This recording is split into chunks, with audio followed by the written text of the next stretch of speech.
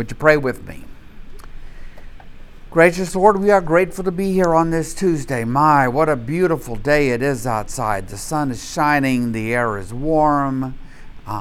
It's just, if we need reminding, it reminds us of the glories of your creation. And we are grateful to be here. And we're grateful for this fellowship that you've called us to, a time when we can come together and meet new people and gather around the tables and chat and as well as spend an hour or more really diving into your word, because we know that your word is essential to us. It is, we are to study it, we are to chew over your word.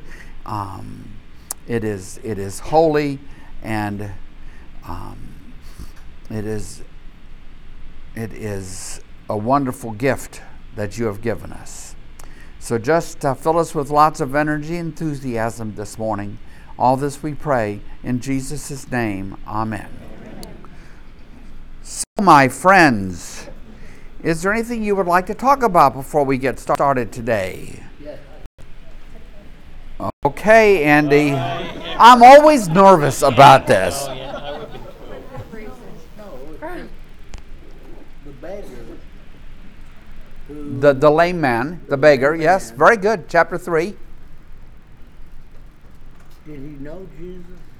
Did he even know his name, do you think? Did it matter? Because what it says, Peter says, in the name of Jesus Christ, Nazareth, walk. Okay, so Andy's question, which is a really good question. The beggar, what does the beggar know about this? The beggar doesn't seem to know anything because he's just approaching Peter and John for alms, right? That's what he does. That's how he survives in this world, in that world of begging people for little scraps of coin and so forth.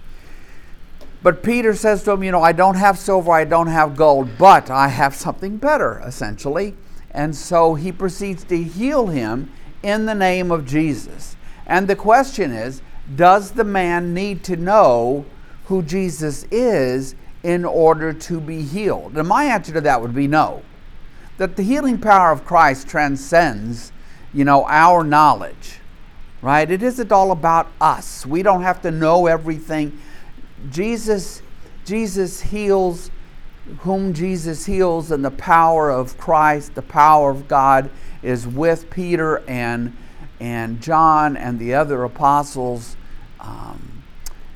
including Paul, as the story will unfold. In these years, these early years when the Christian church is being created and begins to spread outward. So, for me, it always goes back to remembering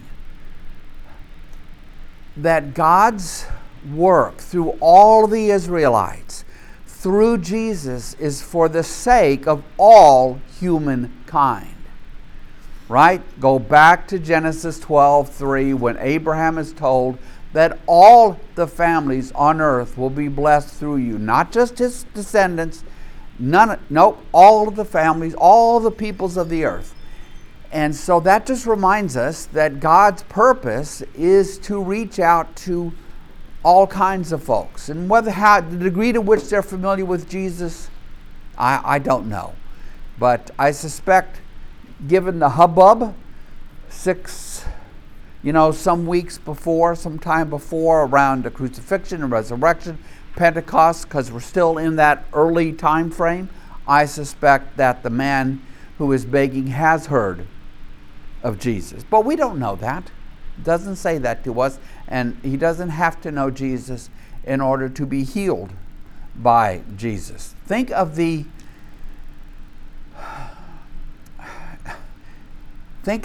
woman who has been having a period for 12 years. And she crawls up and touches Jesus' hem. Jesus doesn't even know who does it, and yet she is healed. Right? The power of Christ is mysterious and powerful, and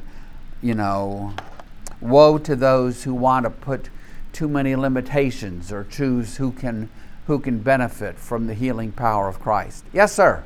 Scott, this healing is one of my favorites. Why? Why is this healing one of your favorites? Before Jesus was crucified and resurrected, all healing was done in the name of God. Here, Peter, I truly believe that he truly believes Jesus Christ is God. And I think that says so much about Peter and how far he came in his ministry. How far Peter has come, led by Jesus. Because just think of what Jesus, the command Jesus gives them before he returns to the Father. Go out and baptize in the name of the Father, the Son, and the Holy Spirit. So they are working that out. And it is a remarkable thing that Peter heals this person in the name of Jesus Christ. And it fits with the remarkableness of the fact that in the earliest writings we have pieces of it which go right back to the time of Jesus' death and resurrection. The Christians are referring to Jesus the way that they would only talk about God. And these are radically monotheistic Jews. They reject the pagan world, the idea that there's multiple gods and goddesses. There is only one God, the God of Abraham, Isaac, and Jacob. And yet you see in these early writings, which Acts is not, but I'm talking about like in the letters of Paul, but parts of the letters of Paul are like little creeds or hymns that go back earlier than the letter. And you see these phrases, this lifting up of Jesus as Lord, as speaking of Jesus as you would only speak of God. And perhaps in Peter here, with the in the name of Jesus Christ, you see the burgeoning, right? The beginning of this understanding. Now, if you ask me, does Peter at that moment have magically implanted in him some deep understanding of the Trinity? And I would say no. All of that comes because God chooses to work with us, right? God is not a God of the magic wand. So Scripture is God's word for His people, and it's our journal of our life with God as God's people, right? So it is God-breathed, and yet it doesn't overwhelm and erase the humanness that goes into the writing of the Scriptures. So all along, you can see this beginning and burgeoning and deepening understanding of who Jesus is, and it leads them to this remarkable insight into the nature of the triune God.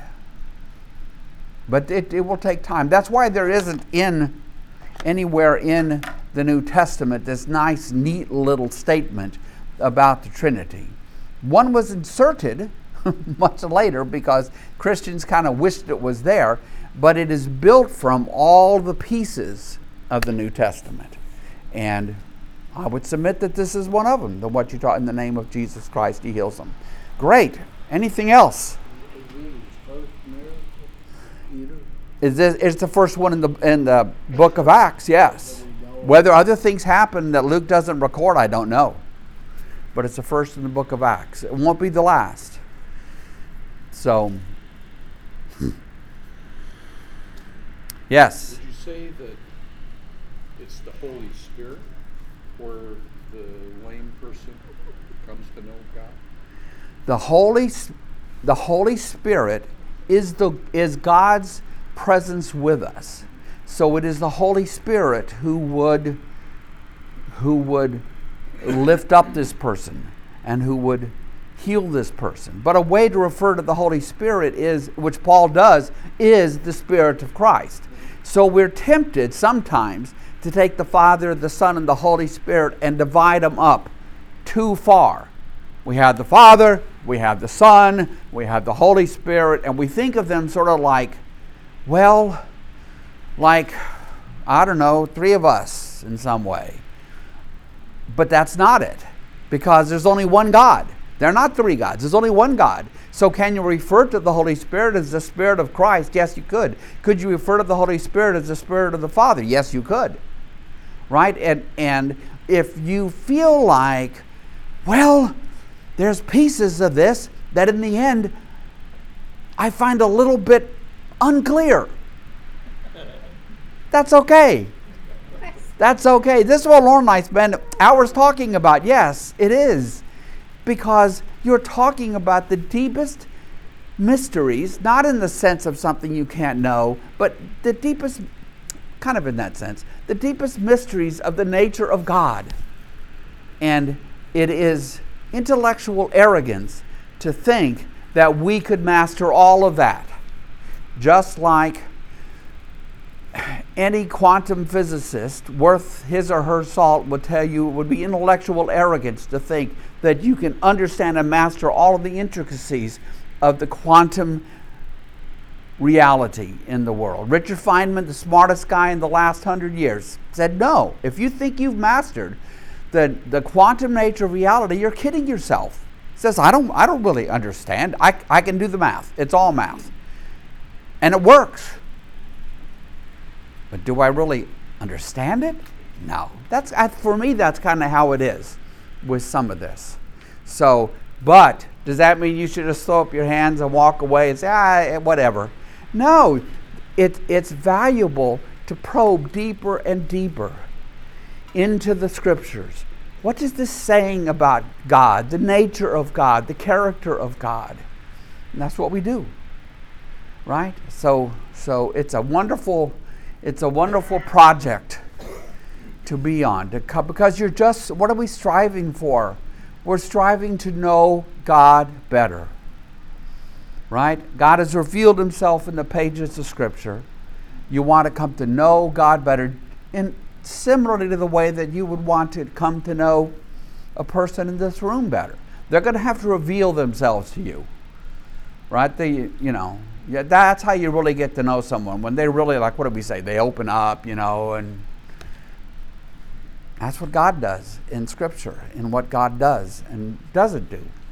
Wow, okay. I do have a question that builds Yes. on that same thing. Yes. Why do you think Peter thought he could heal that person? Why? That's another good question. Okay, it's why do I think? Why do I think? How did Peter know that he could heal that person? I would say that he felt the power of the Holy Spirit within himself, including this understanding that God wanted to use him not only to speak, but to act. And exactly how that works itself out in him, I don't know. But it does. Because he's clearly very bold, right? Because he just says, I don't have silver or gold for you, but I have something more. In the name of Jesus Christ of Nazareth, walk. And the man does. Now, do you wonder maybe Peter was a little bit, whoa. I don't know, but clearly Peter is a very changed, you are to see Peter in the book of Acts, these early chapters, as a very changed man. And how do we account for the change? The power and work of the Holy Spirit. Do not reduce it to the ways we talk every day about people changing in their work or at home, or gosh, he's a new man, or what. You have to see that this is all driven by the Holy Spirit, and then take the next step and understand that the Holy Spirit is still working in the church today.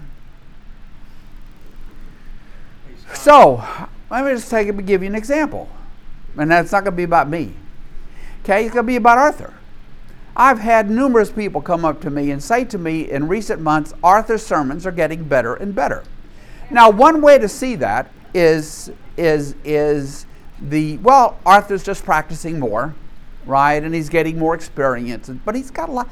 What's happening with Arthur. I would submit to you that the Holy Spirit is working with more and more power through Arthur. And it shows up in his sermons.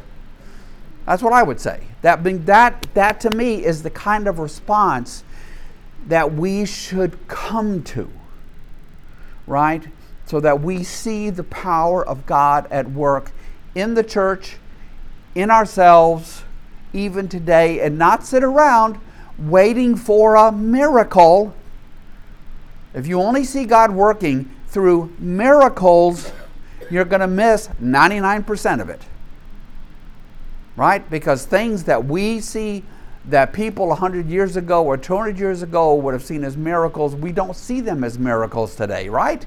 Because we have explanations for a lot more things. Why?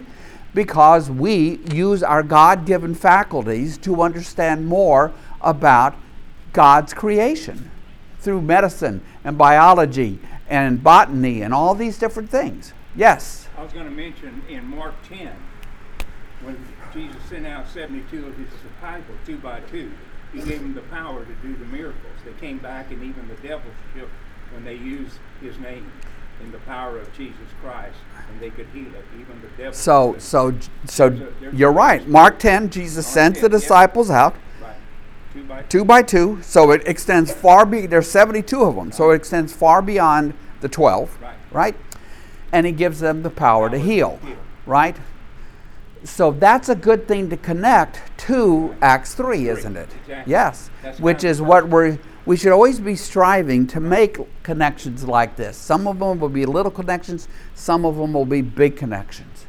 But this power, why are they given the power of healing? Is it merely so that they could go out and do good, compassionate things for people? I would submit no. That these healings are moments where the kingdom of God breaks out and is fully present. Because in the kingdom of God there are no lame, there are no blind, the rest of it. So, and it is also a sign to people that indeed the power of God and God's authority is with the ones doing these miracles. Always remember that there are only 3 periods in the Bible when miracles are done. Moses, Elijah, and in Jesus. And the immediate years after the apostles. And whether they continue after toward the end of the 1st century and later, that's something Christians debate today. Right? So, because Peter seems to have the power to heal, that he can call on. And I said last week, I don't think anybody today has that power. Philip did it too, also in some areas. Yeah, I mean, there are others. There are others, sure. I mean, and Paul does. I mean, the power is there, right? For God's, but as you move on in the growth of the church and those people die off, does it continue? Is that passed on? Are there people today walking around who can call on the power of God to heal anyone that person chooses? That, I would submit, is not true.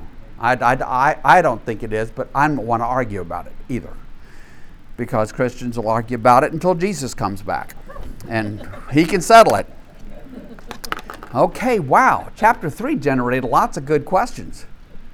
Anything else? Well, I like your use of the word submit. I submit to you that Arthur's growth has a lot to do with who he's surrounded with. Well, You, Lauren, Scott, you are an amazing teacher. well, thank you. And you have done the same for me. So it is an example of how God works through us. What I made my point because this church is not a TED Talk. This church is not simply a non-profit organization like UT Southwestern or something. This is a fellowship created by God, formed by God, for God's purposes. And we grow up nearly 24/7 bombarded by secularism And it makes it very easy for us to see even the church that way. And so I am always talking about that. That no, this is not just a nonprofit. Be careful of the words we use. I'm always telling people, don't use business words. Find other words. We're a family. We're brothers and sisters in Christ. We're not a business. Can we use management methods here because we have all gobs of people on staff now? Well, yeah, but we're not a business. We can't think of it that way. If we think of it that way, it's ruin. It's ruin. So anyway, okay. All right. So do y'all want to go on to chapter 4? Yes. All that it doesn't matter. Are we on a schedule? No. Are we glad for that? Yeah. See, y'all are so awesome.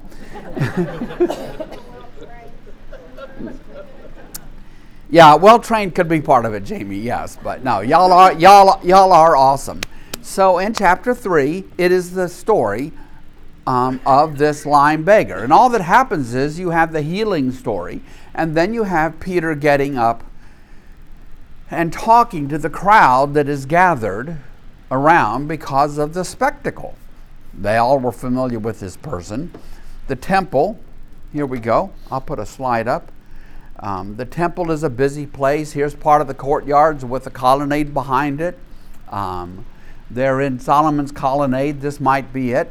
People don't really agree which side, east, south, north, west, or whatever is the Solomon's colonnade, but that's okay.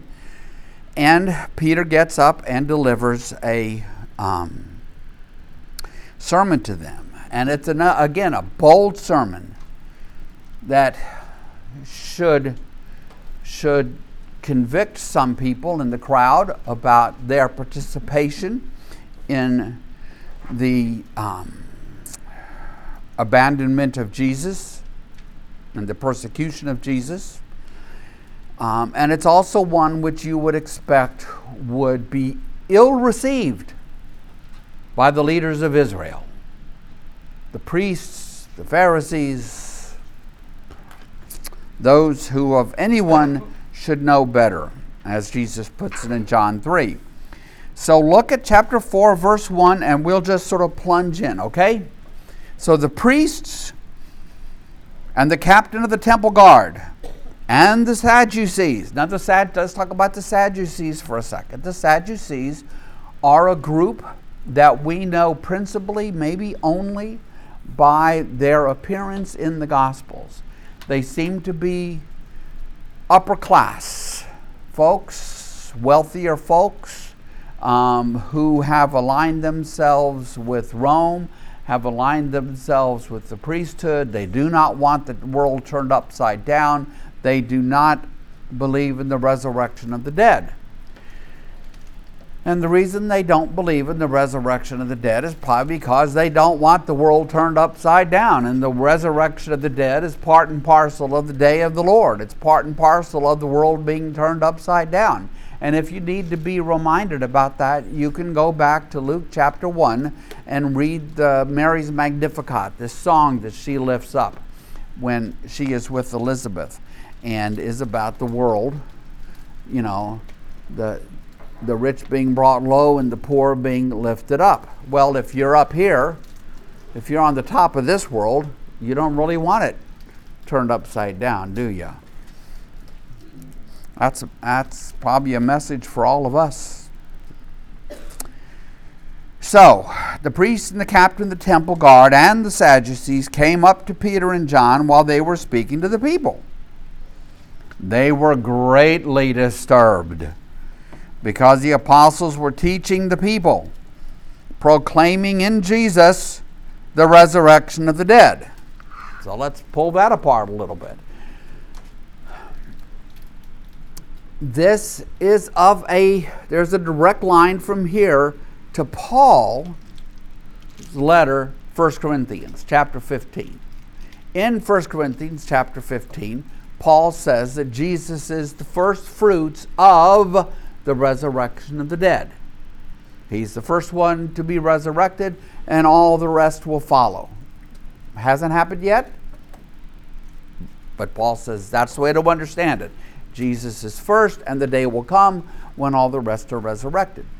So when Jesus proclaims in his very own resurrection, the resurrection of the dead, or when Peter talks in those words, it is saying that in Jesus' resurrection, the day of the Lord has arrived. Everything has changed. And the powers that be don't like that. They want things to stay as they are. And so to proclaim that in Jesus, the day of the Lord arrived, the kingdom of God arrived, that to the priests and the temple guards and the Sadducees and the rest of the leaders of Israel would be something that they would find greatly disturbing. So, any questions about that? Verse 3. They seized Peter and John, and because it was evening, they put them in jail until the next day. But many who heard the message believed. So this is the message at the end of the second half of chapter 3. But many who heard the message believed. The Greek word underneath it is faith. It's just a verb form. So though we don't use the verb form of the word faith, it would read this way. But many who heard the message faithed. Right? Because it is about putting your faith in Jesus. It is about putting your faith and trust in the truth of Jesus. In the truth that indeed He died for your sake. Many who heard the message believed, faithed. So the number of men who faithed grew to about 5,000. So the community is growing. By leaps and bounds, the community is growing. What community? The community of believers. The community of those who are embracing Jesus as the Jewish Messiah. It doesn't mean that they're all at the point of embracing Jesus as God Almighty and ready to profess, the Apostles' Creed and all these other things that are developed in the decades and centuries to come. But they put their faith in Jesus. He is the Jewish Messiah. He is the one through whom God is acting climactically. He is the one who is ushering in the kingdom of God. Those are all good Jewish ways to think about this. And everybody here is Jewish. Except for whatever. There might be a few odd Gentiles here and there. But you see, this is a Jewish audience. In the temple in Jerusalem. Okay? The next day, so they poor guys spend the night in the hoose cow. The next day, the rulers, the elders, and the teachers of the law, those are all of the uppity-ups. The rulers, the elders, the teachers of the law met in Jerusalem. Annas, the high priest, was there. And so were Caiaphas, John, Alexander, and others of the high priest's family. Now, the high priest family at this point was dynastic, passed from father to son to son to son. And in the Gospels, who is the high priest that Jesus is brought before? Caiaphas. And here, who does it say the high priest is? Yes, Annas. So, is Luke mistaken? I don't think so. We refer to the current president, Biden, as the president. We refer to past presidents as president. Do we not? Same idea in my mind. Yep, nothing to get uptight about. Caiaphas, the son-in-law? What? Caiaphas is probably the son. Right, so he is the heir. He is probably the one holding the office, the actual executing the office at the time. But Pops, would still be properly addressed as the high priest. And you can bet when Pops is in the room, right, Pops carries a lot of weight. Just like in my family. Yeah, I know. She should. Really, she should. Yes, we were reflecting the other day that now in my family, in the Engel family, as far as we know, I am the patriarch. I'm the oldest of the family alive today. Wow. I would say it's daunting, but it's really not. It's what we do. We age, there we go. So, all the uppity ups are there. Now, where are they? Where are they meeting? They are probably, so here, look at this. I got my green pointer. I won't blind anybody today. This is the temple, the entire Temple Mount, the colonnades on the outside, these big shaded areas. There are inner courtyards, and there is the temple proper, the tall structure. Okay?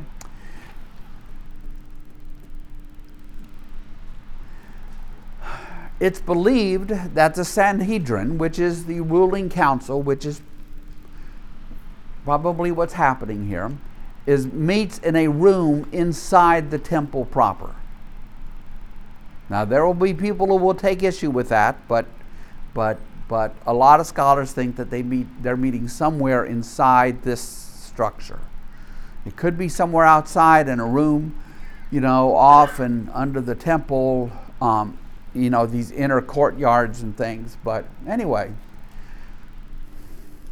not terribly interesting, but there you go. So they're meeting. And verse 7, they had Peter and John brought before them. And they began to question them. By what power or what name do you do this? Because names carry power in the ancient world. In the ancient Near East, regardless of the culture you're talking about, names carry power. They carry authority. You don't casually reveal your name to somebody. The same way today you don't casually reveal your Social Security number to somebody.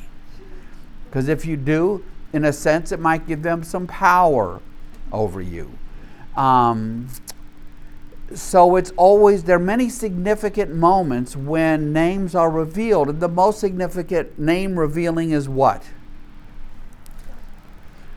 It's when God reveals his name to Moses at the burning bush. That's the biggie, right? That's the biggie. So here, to say by what power or by what name is essentially, those are just repetitive. You could say by what name, by what power. They're repetitive. And so they asked Peter and John, by what power or name did you do this? Because everybody can see this guy who had been lame now up and walking around, right? I heard a wise person say something a few months ago, says, this is the world of American politics. You can't spin something people see with their own eyes. It doesn't work. They see it. You can't tell them they didn't see it. They saw it. So, same thing here. Everybody sees it. Well, look at Peter. Then Peter, what? What does it say? Filled with the Holy Spirit. Luke doesn't want you to forget that. That's what's going on here. So this is God's empowering presence is with Peter and fills Peter in a way that Peter was not filled before Pentecost. You can explain a lot of things about Peter and his denial of Jesus, and Peter after, and Peter before, and why didn't he get this, and why does he say this? But you have to understand that the Holy Spirit arrives at Pentecost and is given to them as individuals and is given to them as the body of Christ at Pentecost. So there is the before and there is the after. Because just as Jesus' resurrection is a mark of the arrival of the kingdom of God, so is Pentecost a mark of the arrival of the kingdom of God, because the kingdom of God is the time of the Spirit, the Holy Spirit, God's Spirit. Doesn't mean that God's empowering presence, God's Spirit, wasn't working before, because we could go through the Old Testament and we could trace the work of the Spirit, but it's different now. Things are different. All of the families of the earth is now actually going to happen.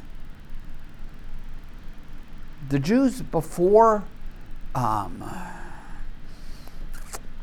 even the Jews after Jesus, they tended to have a very strong sense of ethnic privilege.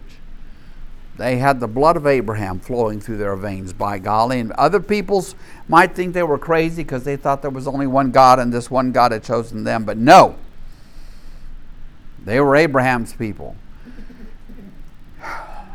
But now, it's past that.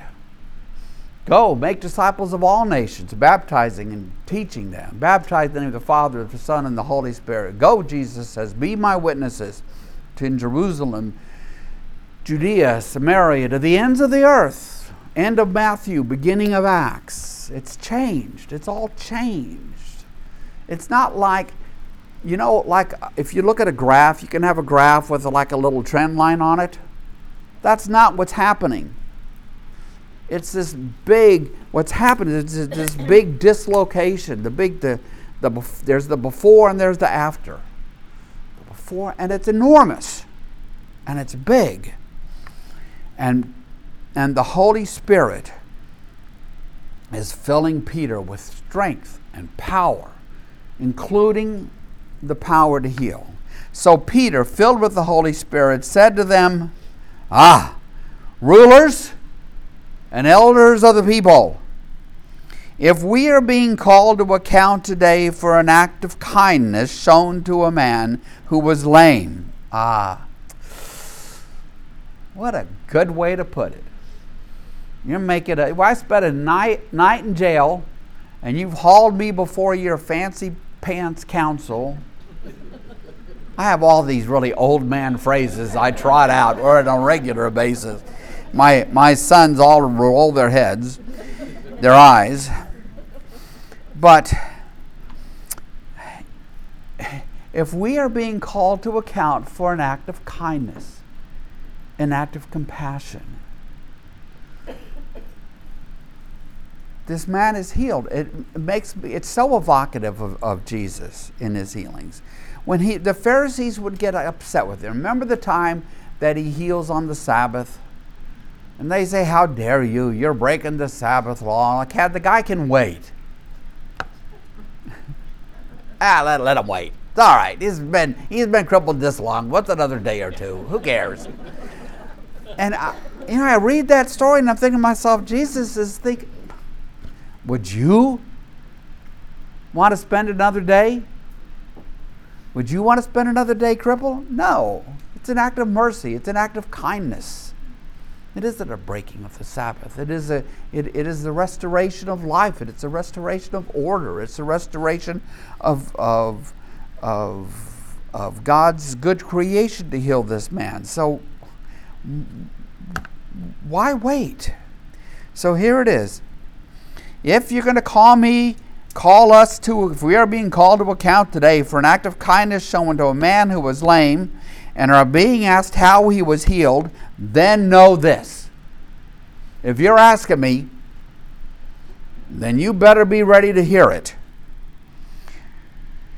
Then know this, you and all the people of Israel, it is by the name of Jesus Christ of Nazareth, whom you crucified, but whom God raised from the dead, that this man stands before you healed. Wow. Peter is indeed very bold because he doesn't just give them the answer.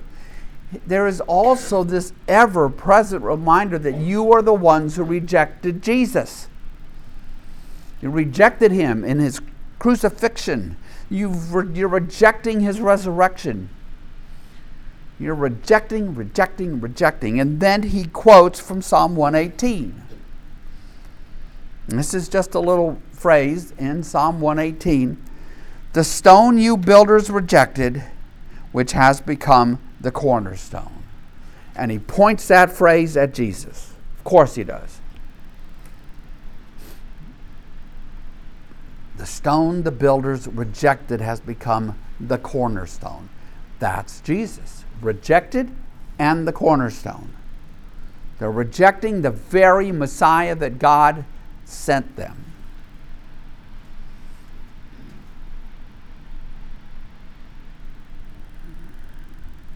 And then he goes on. Verse 12. Salvation is found in no one else, for there is no other name under heaven given to mankind by which we must be saved. So let's talk about that, okay? Because we live in a world which often doesn't want to hear this, because this is viewed as very exclusionary.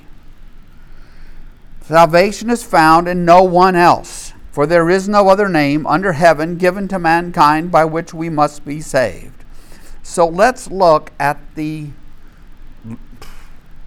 logic of this. What is the fundamental human problem that lies at the very heart of the brokenness in human lives, the brokenness in this world? Sin. And what is sin? At the very heart of it. Separation from God. And what gives rise what gives rise to the separation from God? Human rebellion. See, this is why these Genesis stories are so important. What happens in Genesis 3? They're told one thing they shouldn't do, and they decide, we know better. And so they do it. They rebel against God. Much the same way your 8-year-old might rebel against you as a parent. When I was a parent, they did it quite a bit, honestly. But it's that human rebellion, and it creates the separation. And the word that we put to the separation is sin. But it is that separation that we have in view. And God's desire is what? To reconcile humanity with God. To bring back together what is separated by this human rebellion, by sin. Think of it as the end of, not the end, it's not the full end, but in the parable of the prodigal son. When the son comes home, what does the father do? He runs to him and sweeps him up in his arms. Reconciliation. You are putting the relationship back in the right place. You are rectifying what went wrong, which is this separation. So boom, you want to put it back. You want to put it back together. That's the heart of it. That's the heart of what's happening. So, reconciling humanity with God. So, salvation has to be found in whom? God. Oh, don't get to Jesus yet. In God. It's God and humanity, right? So, is Jesus God? Yes. Yes. Yes. Yes. Fully and completely God. This is where we'll get theological for a minute. Fully and completely God? Yes. Do the Father, the Son, and the Spirit comprise the triune God? Yes. Do they share a purpose? Yes. A will? Yes. What creed teaches us that? Nicene and Athanasian, right? The Athanasian Creed does. All right? So, it's oh gosh, what word do I want to use? I need to be careful here. It is foolish. It is foolish to say that you can embrace God but deny Jesus. That doesn't make sense. You can't say, well, I want to embrace God if our understanding of God is correct, and yet deny Jesus. For Christians, there's no pulling this stuff apart. Jesus is fully and completely God. So of course Jesus is the only name by which you can be saved, because Jesus is God. There's no path to God that lies outside Jesus. It's just logical. It has to be that way. I mean, it's not, it's not exclusion. We're not goodness. The last thing we want to do is be exclusionary, because all the families that will be blessed. We want to call everybody to God. But that's how it is. That's why these places show up throughout the New Testament. There is salvation through no one else, because God became incarnate in the person of Jesus. So the question is, coming to embrace Jesus is coming to embrace God. Yes, Charlotte? Isn't that exactly what the Jews did? The Jews accept God but reject Jesus. Some. What's happening at this time? Are these people here, is Peter Jewish? Yes. Is John Jewish? Will Paul be Jewish? Philip Jewish? On and on down the line. The 5,000 we read about, are they Jewish? Almost all of them, I'm certain. So, they are not rejecting Jesus. Some Jews do reject Jesus. Some Jews do not reject Jesus. So, the Jews of today, the Jews of today reject Jesus. And so, in Romans 9, 10, and 11, Paul wrestles with the question of Jews, his fellow Jews who have rejected Jesus. And I think the proper way to read the critical passages in chapter 11 are that God has a plan, a way to bring them back in. Because, of course, Paul's heart weeps for his fellow Jews who have rejected Jesus, because he understands the implications of it. Right? So he says, no, God's going to bring Israel back in, which I find fully consistent with God's purposes here. But Charlotte, there's just, you can't claim to fully know God and reject Jesus unless we Christians are simply wrong. Now, what is the linchpin on, this is like a little, what's the linchpin on which our Christian proclamation stands or falls? Oh, y'all are so good. Wow. A's all around today. Okay, yes, the resurrection. I just heard an Old Testament scholar, and it was actually a little video that I watched recently, explaining this. He says, look, the Christian proclamation stands or falls on the truth of Jesus' resurrection. And all he's doing is quoting he's quoting Paul in 1 Corinthians 15 when Paul writes, well, if Jesus wasn't resurrected, in essence, we're wasting our time. We've believed a lie.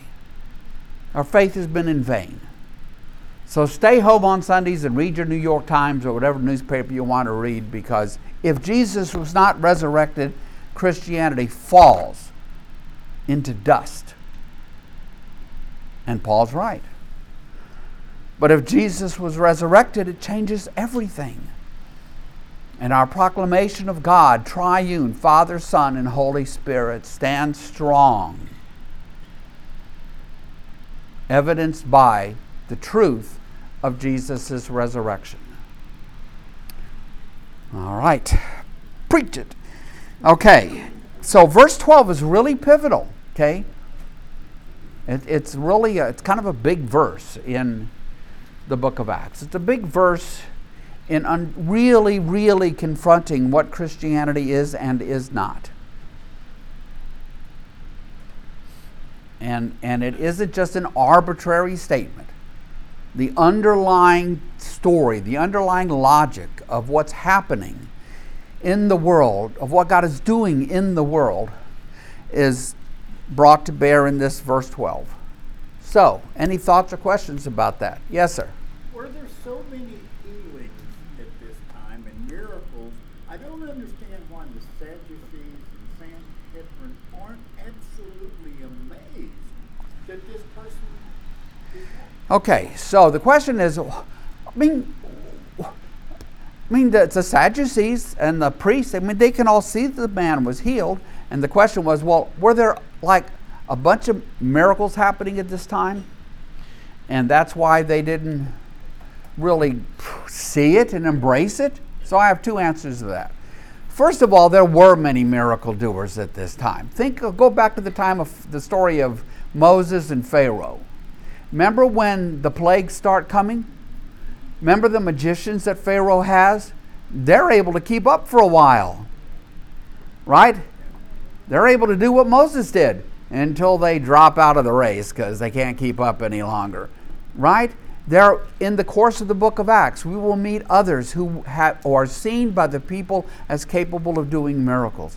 That's the danger of pinning too much of Jesus' divinity and meaning on the doing of miracles, right? Indeed, in Matthew, Mark, and Luke, the doing of miracles is explicitly not a sign to who Jesus is. Let me go back because I said two things and I can't remember the second. What was your question again? Why weren't they as impressed? Okay, yeah, okay. All So they're concerned about is the law. let's think about how people are. When people are powerful and in charge and wealthy beyond anyone's wildest dreams, is it easy for them to blind themselves to reality in order to protect their position, power, and authority? Yes. Isn't that true in 2024? Yes, of course it is. Are these people really that different from us? No. So, yeah, you put those two things together and you end up, I think, at a reasonable understanding of why they are rejecting this man. Now, Patty? I was going to say something similar. I was going to say, isn't it because they are just so completely happy with the status quo? They're happy. Jesus is preaching, or did preach prior to this day we're talking about, a world turned upside down. Yes. They don't want anything. They don't want any. They don't want the world turned upside down. Here's my teaching way. You've heard this 1,000 times, Patty. So For 1,001. let's go for 1,001. So it's like we might say, Maranatha, come Lord Jesus, but could you at least wait till after the Super Bowl? It's kind of the same idea. Right? Like, I want you to come, but I don't really want you to mess with my world too much. Yeah, but you see, when Jesus comes, the world is going to be messed with. Yes, Lauren? One last thing to add. It's so interesting, too, because if they're the keepers of the law and the ones that have it memorized and the ones that hold order and all of this stuff, don't you think they want to be a part of it? There's just got to be this interpersonal dynamic of you're kidding. The Messiah came and we weren't a part of it, and he's not, through the Sanhedrin or in our dinner groups or anything like this. It's someone who's hanging out with the lame. What? What? There's just got to be such a hard. And where do we see that encapsulated? Go to John 3. Nicodemus, a Pharisee, goes to see Jesus in the night, and Jesus ends up saying to him, "How can you not get this? You're a teacher of the law, a teacher of Israel, and you don't understand what's happening? How could that be?" And I think position, power, and authority blind people. We're all blinded in different ways, to be honest with you, right? We're all blinded in different ways. That's a way to describe symptoms of the darkness in the human heart. But people with power, people in positions of authority, who have great wealth, it's very easy for them to be blinded and to rationalize all kinds of things in order to protect their position, authority, and money. And they'd have to confront their own sin, which Yes, obviously none of us want to do. None of us We do. don't want to do But it. especially these guys. These guys would have to admit they were wrong, that they had crucified the true Messiah. How could they do that? No matter what evidence you presented to them. I've wondered sometimes if one or two of them might have seen the resurrected Jesus. Because we're told by Paul that Jesus was resurrected and seen by 500 men and women. Did none of these people in authority see any of that? I think they might have, and they just would have thought it was what? A trick? A ghost? Something. Some way to rationalize and explain away why they could ignore it. Okay. Well, anything else?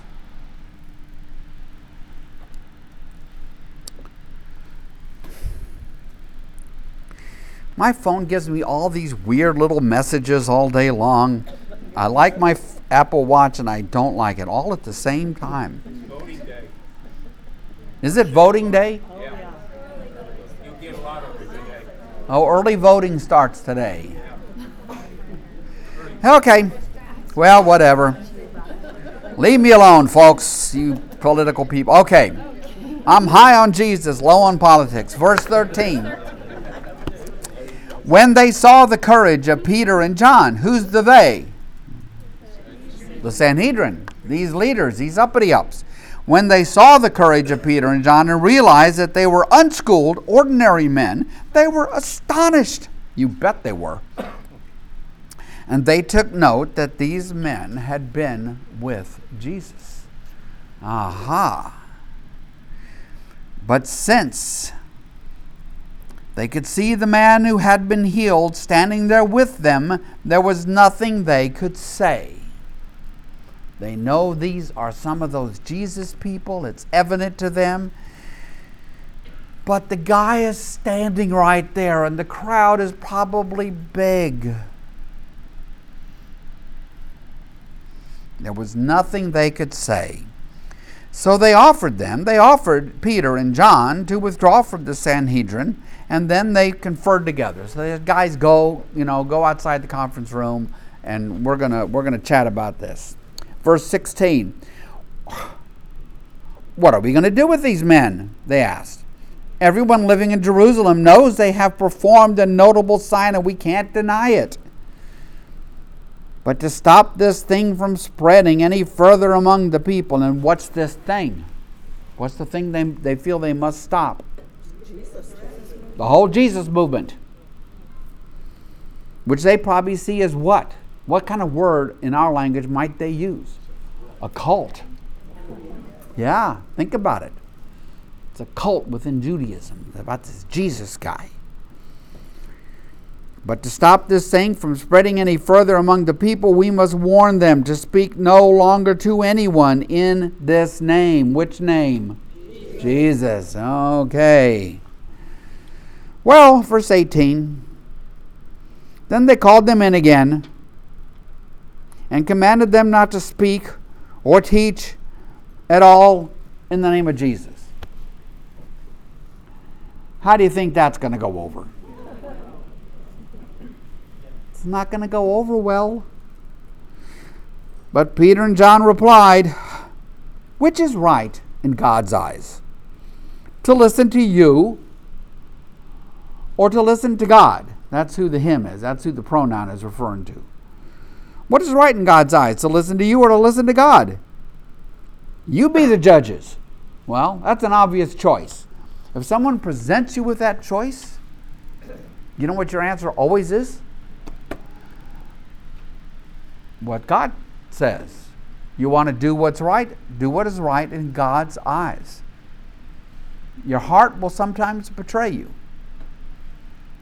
Learn what is right in God's eyes. Be transformed by the renewing of your mind so that you will know what is good, what is pleasing, what the will of God is. Yes, Pat? Well, on a slightly different track, if you were there and you saw this healing, and they said that they did it, I don't think I'd want to tick them off too much, because if they can heal you, they can cripple you. Not that they would, but. The they being They have the power. the power, the elders, the rulers, and so No, forth. I'm talking about Jesus. Or well, John. Well, you mean that they might, the rulers and leaders might fear for their own safety because they've seen the power of Christ, heal this man? Maybe, but you think they see in Peter and John the elements of violence? I think they see the threat of them. Do you think they ever saw in Jesus the elements of violence? No. See, what kind of threat did Jesus pose to them? Did Jesus pose a threat to them? Were they afraid Jesus was going to come after them and their families and something? No. It was that the people were embracing Jesus in his way rather than the way of the priests and what that might mean. So, I think that the way to think about the what might be seen as fear, if there is any on the part of the rulers and elders, is this astonishment. Look what's happened. And we're all we all can be, right? A little bit taken aback. What did I just see? And a little bit frightened of something that I can't really explain. I think that's a common human experience. But in any event, they call him in and they say, don't talk anymore like this. And Peter and John say, which is right in God's eyes, to listen to you or to him? You be the judges. As for us, famously, we cannot help speaking about what we have seen and heard. This is a mission given to them by Jesus, by God. Kind of like whom? Who's on a mission from God? The Blues Brothers. Yeah, oh, yes. Okay, see, all right, I yanked you right out. Yeah. I remember the first time I taught a class on Paul. I came in dressed like one of the Blues Brothers. I did. This was years and years and years ago. Back when I was thin and lovable. And and I had the little hat and the sunglasses and as close as I could get to the deal. Yep. Now I'm nice and chubby like John Belushi, so it'd probably even work better. So as for us, we cannot help speaking about what we have seen and heard. Of course, that's going to be their reply. These rulers and elders are not going to dissuade them any more than they chase Jesus off. Jesus had a vocation to which he remained faithful all the way to death, even death on the cross, Philippians 2. These men have a vocation, and they are going to remain faithful to that vocation, even under threat from the rulers and elders and Sadducees and priests and temple guards and the whole bunch. Well, verse 21, after further threats, they let him go. They could not decide how to punish him because all the people were praising God for what had happened. Again, you can't spin what people can see. For the man who was miraculously healed was over 40 years old. I mean, we're talking ancient. This guy is ancient. Huh, over 40. Yeah, I heard it over here. That's my waist size. It once was mine. Okay. But now, we're going to start this next section, but I don't want to race through it. Because the question is, what about the believers? Just these regular folks. They're not Peter and John. They didn't walk with Jesus. The Holy Spirit dwells in them. Right? They're filled with the power of God. Let's see how they react. Verse 23, on their release, Peter and John went back to their own people and reported all that the chief priests and the elders had said to them. Verse 24, when they heard this is the community of believers, they raised their voices together in prayer to God. Sovereign Lord, they said, you made the heavens and the earth and the sea and everything in them. You spoke by the Holy Spirit through the mouth of your servant, our father David. Because they are going to lift up a portion of a psalm, right? And David wrote many of the psalms. The psalms are the Hebrew prayer book. And I'll just share with you again, I'm sure I've done it. I didn't understand the Psalms for a long time in this overriding sense. I thought I was to go to the book of Psalms and find a psalm that expressed my heart at the moment and then pray that psalm. That's not it. That's not it. You are to let the Psalms shape your heart. You're to let the Psalms shape your heart, because our hearts betray us. Our hearts are like, they're not gonna, it's like they're off course, and they're gonna lead you off course. And so our hearts have to be reshaped. Our minds have to be transformed to put us and to keep us on course, and the Psalms reshape our hearts. That's the thing about the Psalms. That's the things about, we grow up in different traditions. As an Episcopalian kid, which I didn't know Brian Colligan was, who preached, as an Episcopalian kid, we used a lot of written prayers that were handed down to us, prayers written by others. And some of the folks here at St. Andrew come from traditions that don't really do that. Everything that's prayed is just comes out of you at that moment.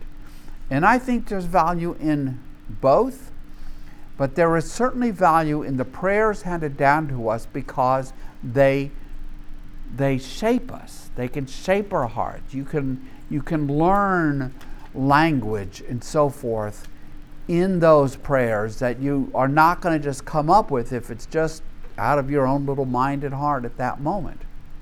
So these people do what you would expect them to do. They lift up a psalm. Why do the nations rage and the peoples plot in vain? The kings of the earth rise up, and the rulers band together against Yahweh. And against whom? His anointed one. Now, the anointed one in Hebrew is Mashiach, and it comes into English as Messiah. It comes into Greek as Christos. And Christos comes to us as Christ. So Mashiach, Messiah, Christ, they're all synonyms. They're all speaking of the anointed one. They are all terms of royalty. Why do the nations plot? Why do they rise up against God and His Messiah? His King. Against King Jesus. Why? Verse 27. Indeed, Herod and Pontius Pilate met together with the Gentiles and the people of Israel in this city to conspire against your holy servant Jesus, whom you anointed. There's that word again. They did what your power and will had decided beforehand should happen. Now, Lord, consider their threats and enable your servants to speak your word with great boldness. There we go.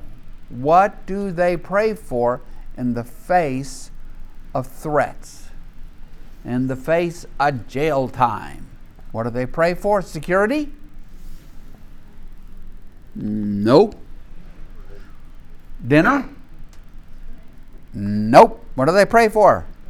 Boldness. Boldness. That's what they pray for. They pray that God will strengthen them in such a way that they aren't deterred from proclaiming the gospel despite their fears, despite what the threats are.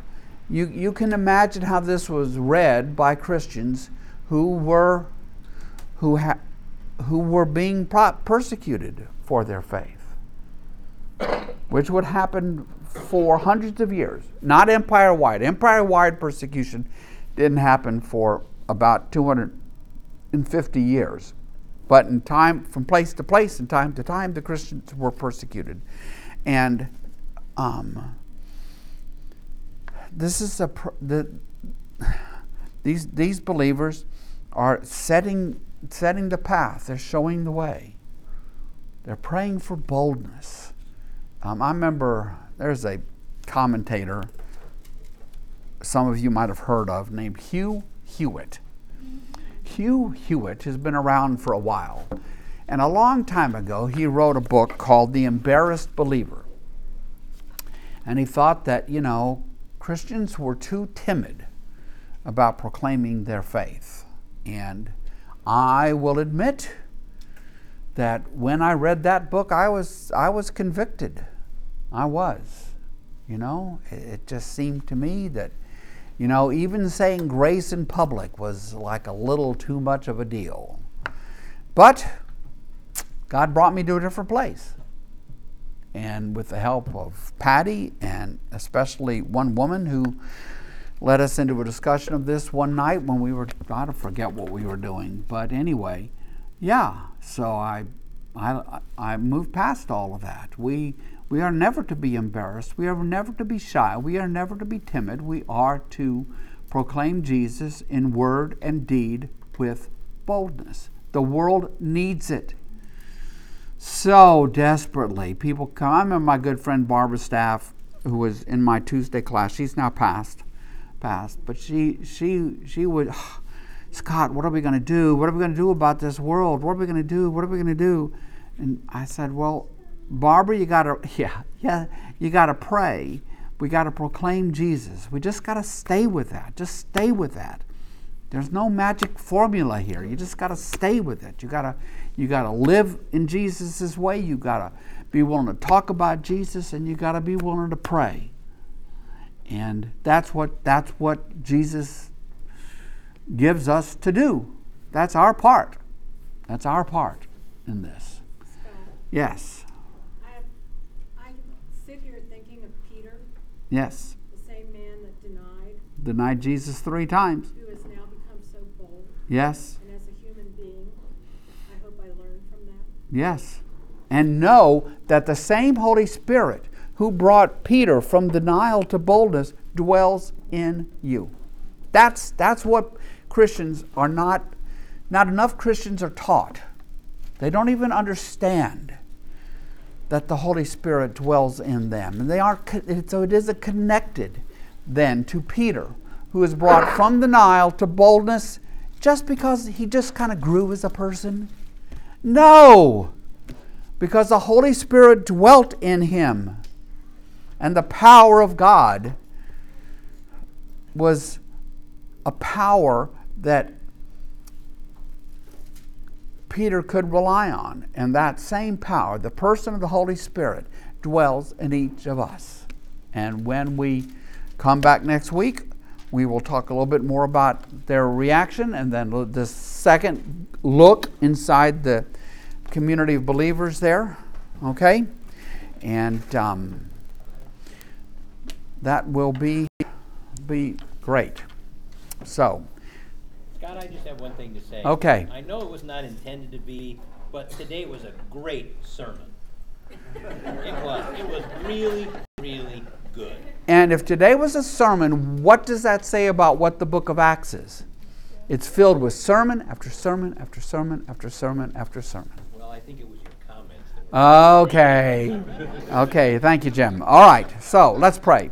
Gracious Lord, as we leave here today, hold us close. Remind us, help us remember who we are.